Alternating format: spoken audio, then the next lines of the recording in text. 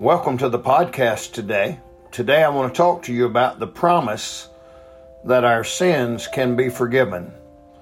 The Bible says in 1 John 1:9, if we confess our sins, He is faithful and just to forgive us our sins and to cleanse us from all unrighteousness.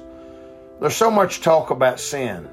Sin that has not been forgiven in an unsaved person's life will result in that person going to hell when they die. Sin in a Christian's life can cause a loss of peace, joy, happiness, and other things. However, thank God that God is quick to forgive. A Christian should never live in habitual sin. A Christian should never live out of fellowship with God. Why?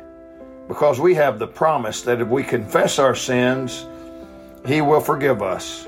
Wow. I don't know about you, but I love that.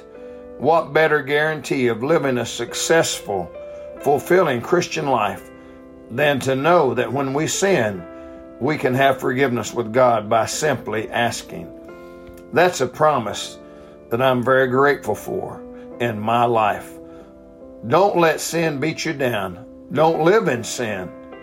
Do what the Bible says. Confess your sin and have the promise that Jesus will forgive us.